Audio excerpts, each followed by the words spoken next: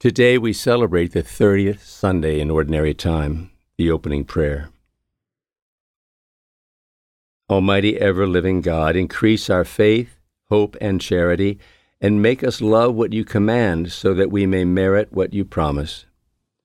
Through our Lord Jesus Christ, your Son, who lives and reigns with you in the unity of the Holy Spirit, one God, forever and ever. Amen. A reading from the Old Testament, the book of Exodus, 22nd chapter, 20th to the 26th verse. Thus says the Lord, You shall not molest or oppress an alien, for you were once aliens yourselves in the land of Egypt. You shall not wrong any widow or orphan. If ever you wrong them, and they cry out to me, I will surely hear their cry. My wrath will flare up, and I will kill you with the sword. Then your own wives will be widows, and your children orphans.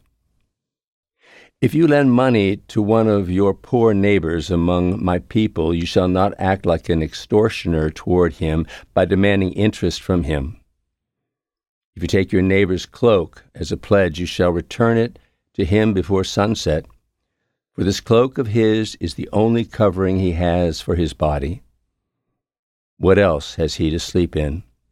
If he cries out to me, I will hear him, for I am compassionate. The word of the Lord. Responsorial Psalm. I love you, Lord, my strength. A reading from St. Paul's first letter to the Thessalonians, first chapter, 5th verse through the 10th verse. Brothers and sisters, you know what sort of people we were among you for your sake, and you became imitators of us and of the Lord, receiving the word in great affliction with joy from the Holy Spirit, so that you became a model for all the believers in Macedonia and Achaia. For from you the faith in God has gone forth, so that we have no need to say anything. For they themselves openly declare about us what sort of reception we had among you, and how you turned to God from idols to serve the living and true God, and to await his Son from heaven, whom he raised from the dead, Jesus, who delivers us from the coming wrath. The word of the Lord. Hallelujah verse. Whoever loves me and keeps my word, says the Lord, and my Father will love him, and we will come to him. Hallelujah. The gospel for this 30th Sunday in Ordinary Time is taken from St. Matthew, 22nd chapter, 34th to the 40th verse. When the Pharisees heard that Jesus had silenced the Sadducees, they gathered together, and one of them, a scholar of the law, tested him by asking, Teacher, which commandment in the law is the greatest? He said to them, You shall love the Lord your God with all your heart, and with all your soul, and with all your mind. This is the greatest and first commandment. The second is like it. You shall love your neighbor as yourself. The whole law and the prophets depend on these two commandments. The Gospel of the Lord.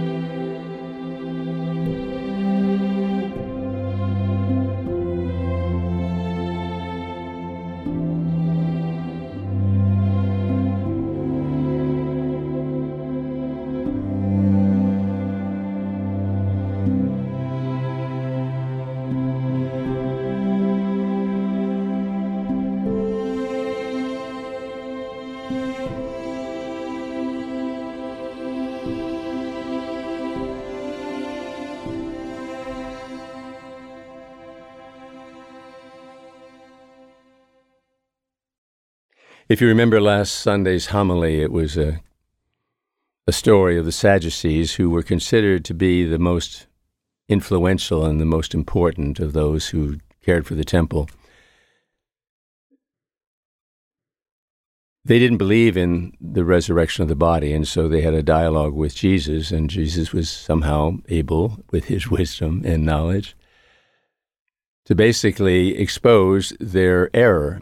And so he corrected the Sadducees, saying that God has used terms, I am the God of Abraham, the God of Isaac, the God of Jacob, proof that there was such a thing as life after death, something the Sadducees didn't believe in.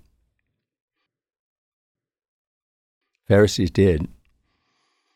So maybe the Pharisees felt, wow, he's on our side, and so they came to him with a really sincere question. I don't think they were trying to trip him up like so the Sadducees did.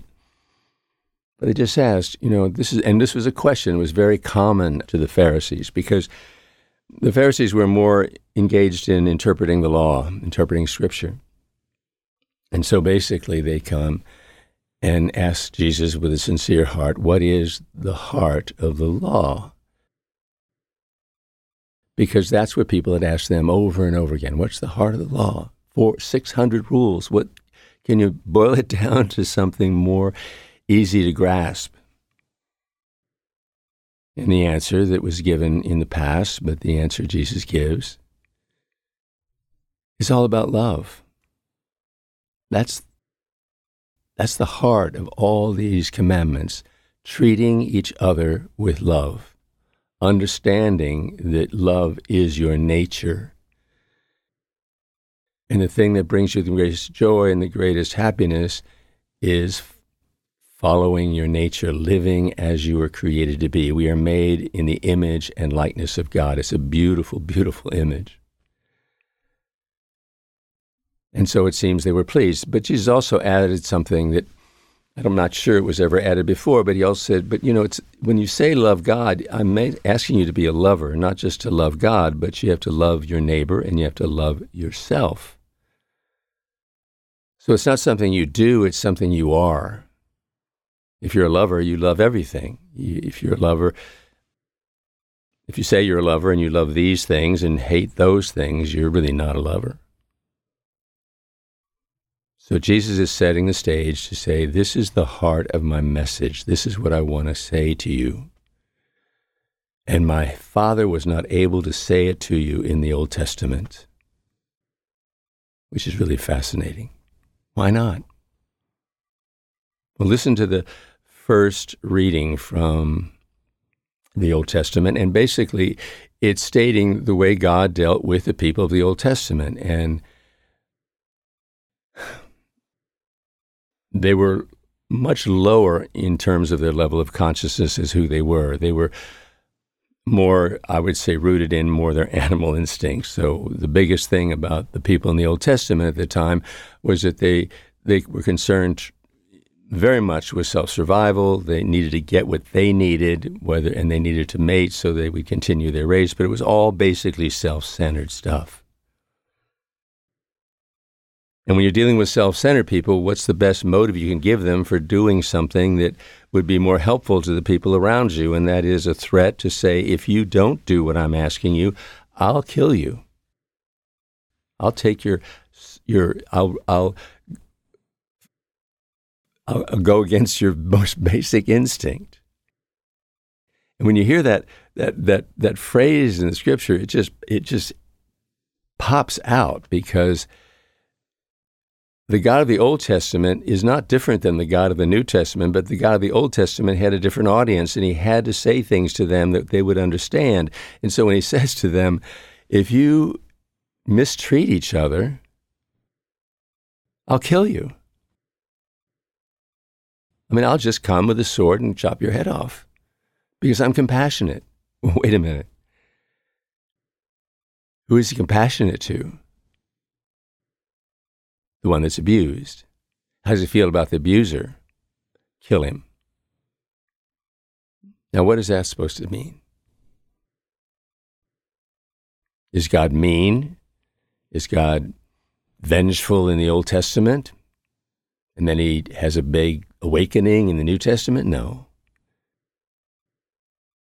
He's working with his audience as they would understand. And one of the things he's basically saying to them, which is much deeper and much more powerful, the people of the Old Testament, caught up in their self-centeredness, had no idea how interconnected they were with everyone else around them. The wisdom behind that statement is, if you hurt someone else, you've hurt yourself. If you kill someone else, you kill something in yourself. It's a wonderful, wonderful wisdom that eventually is revealed in Jesus, and it's this connection that we all have. So what changed the audience? Why, when Jesus came, were there some people who could really accept him? And that was because there was a slow growth of consciousness in the Old Testament. There was experience after experience that led them to say, I wonder why this isn't working, because every time I go to kill someone, they come back and kill me. Like they grew up a little bit, to say the least. And so finally, when Jesus comes, he is basically the law incarnate. He is the truth. So Jesus does his teaching not by explaining it so much, but by being someone. He was a lover, and he had anger and resentment to those who were not, especially if they were in a place of authority, they were not teaching anything in the direction that the Old Testament had in seed form, but they didn't let it grow. They didn't let it evolve, and they were still, locked into a justice system where condemnation was going to be the best motive of fear, creative motive of fear to control people. They were controlling people. They weren't awakening people to their true essence. So how did it happen? What happened? Well, it's called redemption. We could talk about how loaded the image of Jesus on the cross is, but there is something in it, and we've talked about that at other times. We'll talk about it again. There was something in that very act that awakened something in human beings about their nature that they realized it's surrendering to something that they don't understand, and loving those that hurt us is the key to any kind of spiritual growth and change. It's the key to peace. It's the key to being able to live in community. So we see this so beautifully producing a change in people when they see it and they understand it. And so listen to Paul to the Thessalonians, because he's saying the same thing. He's saying, let me say, he would say to them if he was going to amplify it.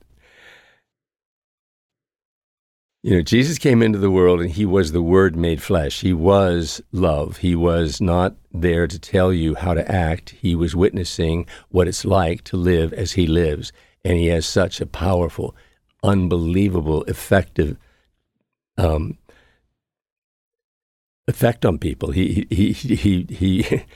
his very being healed people and changed their mind and their understanding.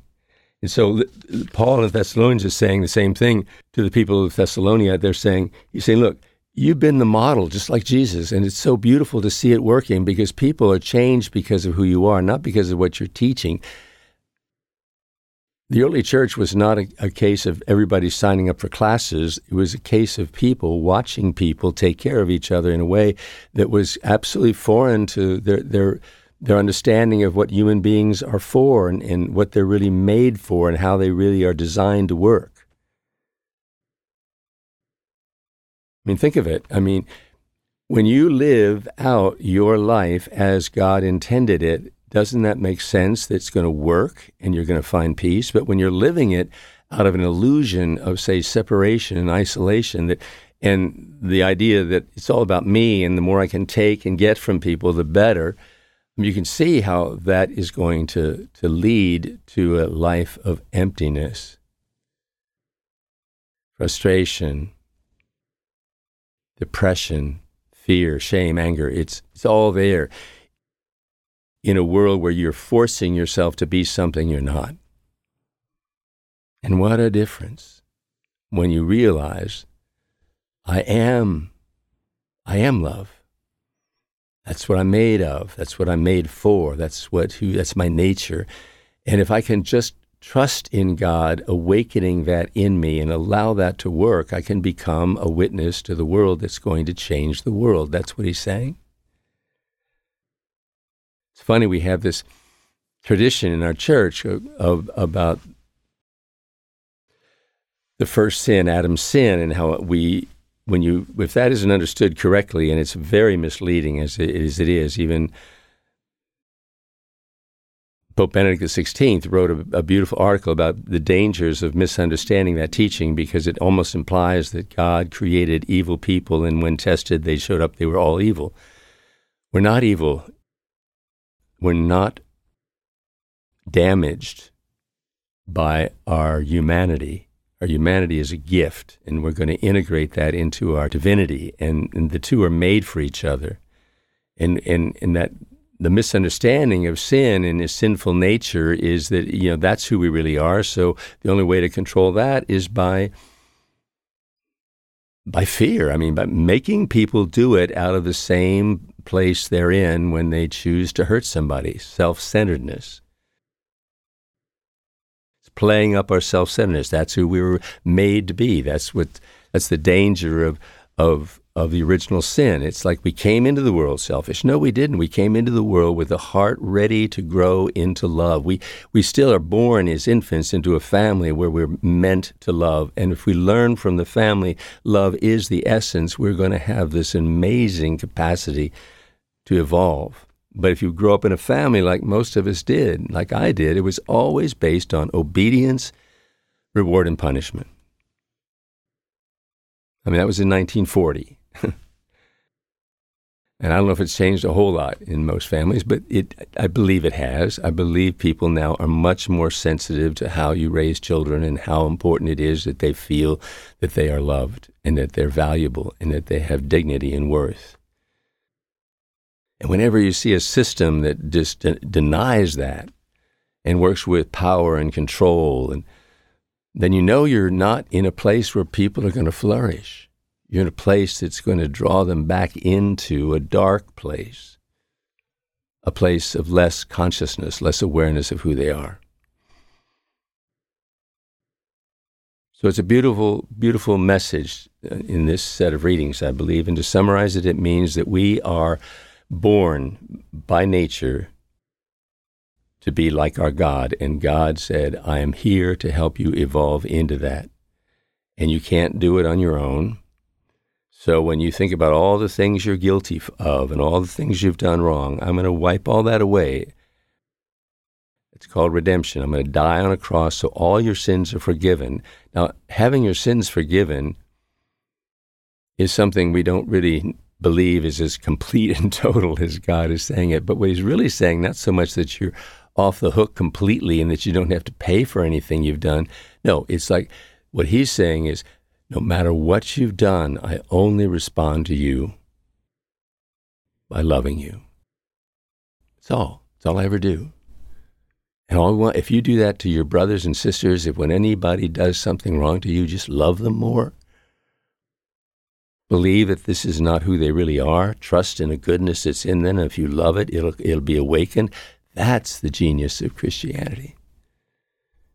And it's so simple and it's so basic and it can be done by anybody and it's not tied to one religion. It's everywhere. It's the truth. So I pray that the world today especially needs to understand this compassion that God has placed in all of our hearts, and the idea that we follow rules and laws that abuse and use people or hurt them, and we think that that's good for some other reason, like it helps the economy, it helps me in my job, or it helps them, but if it's using people, if it's abusing people, it's wrong and it'll never bring peace. So this timely message is look for people who love, look for people who have respect for one another, look for people who have this capacity to be more like the God that created them, and then celebrate that unity that we all have and feel one with each other as we witness and live this truth.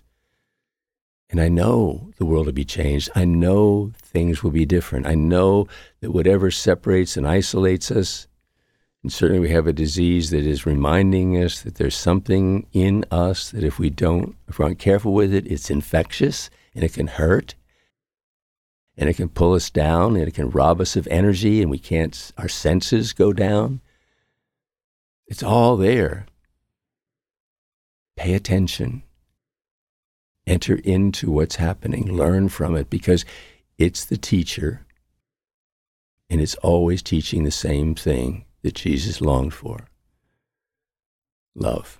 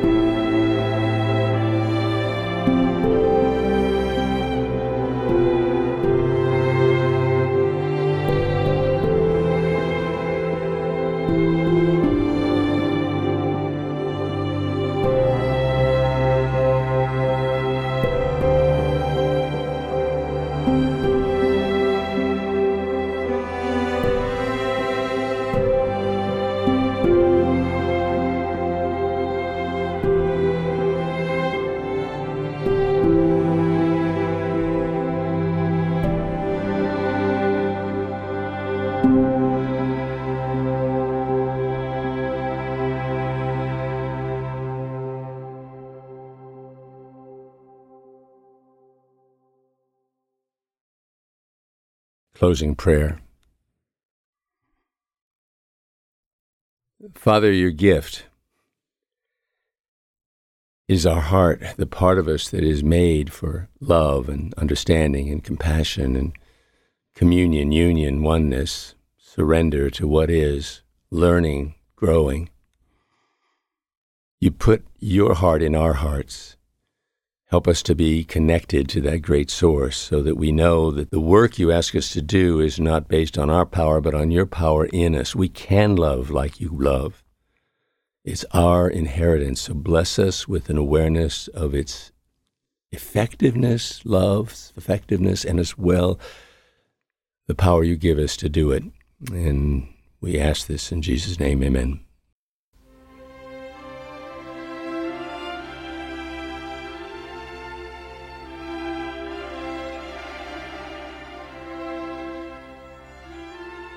Pastoral Reflections with Monsignor Don Fisher is funded with kind donations by listeners just like you. You can make a one-time or recurring tax-deductible donation on our website, pastoralreflectionsinstitute.com. We thank you for your listenership and your continued support. Without it, this program would not be possible. If you're interested in sponsoring a program or learning about sponsorship opportunities with Pastoral Reflections Institute, please use the contact form on our website. Email us at info@pastoralri.com, that's info@pastoralri.com, or write in to Pastoral Reflections Institute, P.O. Box 181313, Dallas, Texas, 75218. That's P.O. Box 181313, Dallas, Texas, 75218. We are humbled and grateful for the listener and sponsor interest over the past several months, and the many contributions received letting us know that this message has been inspiring. We enjoy hearing from you, and your contributions help sustain our work. You can reach out to us on Facebook or our website, pastoralreflectionsinstitute.com. The music in our program was composed and produced by Ryan Harner for this show.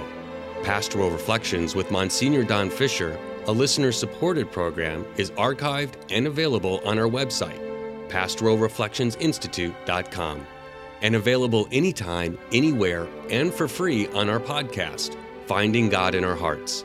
You can search and subscribe to Finding God in Our Hearts anywhere you download your podcasts. Pastoral Reflections with Monsignor Don Fisher is a production of the Pastoral Reflections Institute, a nonprofit in Dallas, Texas, dedicated to enriching your spiritual journey. Executive producer, Monsignor Don Fisher. Produced by Kyle Cross and recorded in Pastoral Reflections Institute studios. Copyright 2023.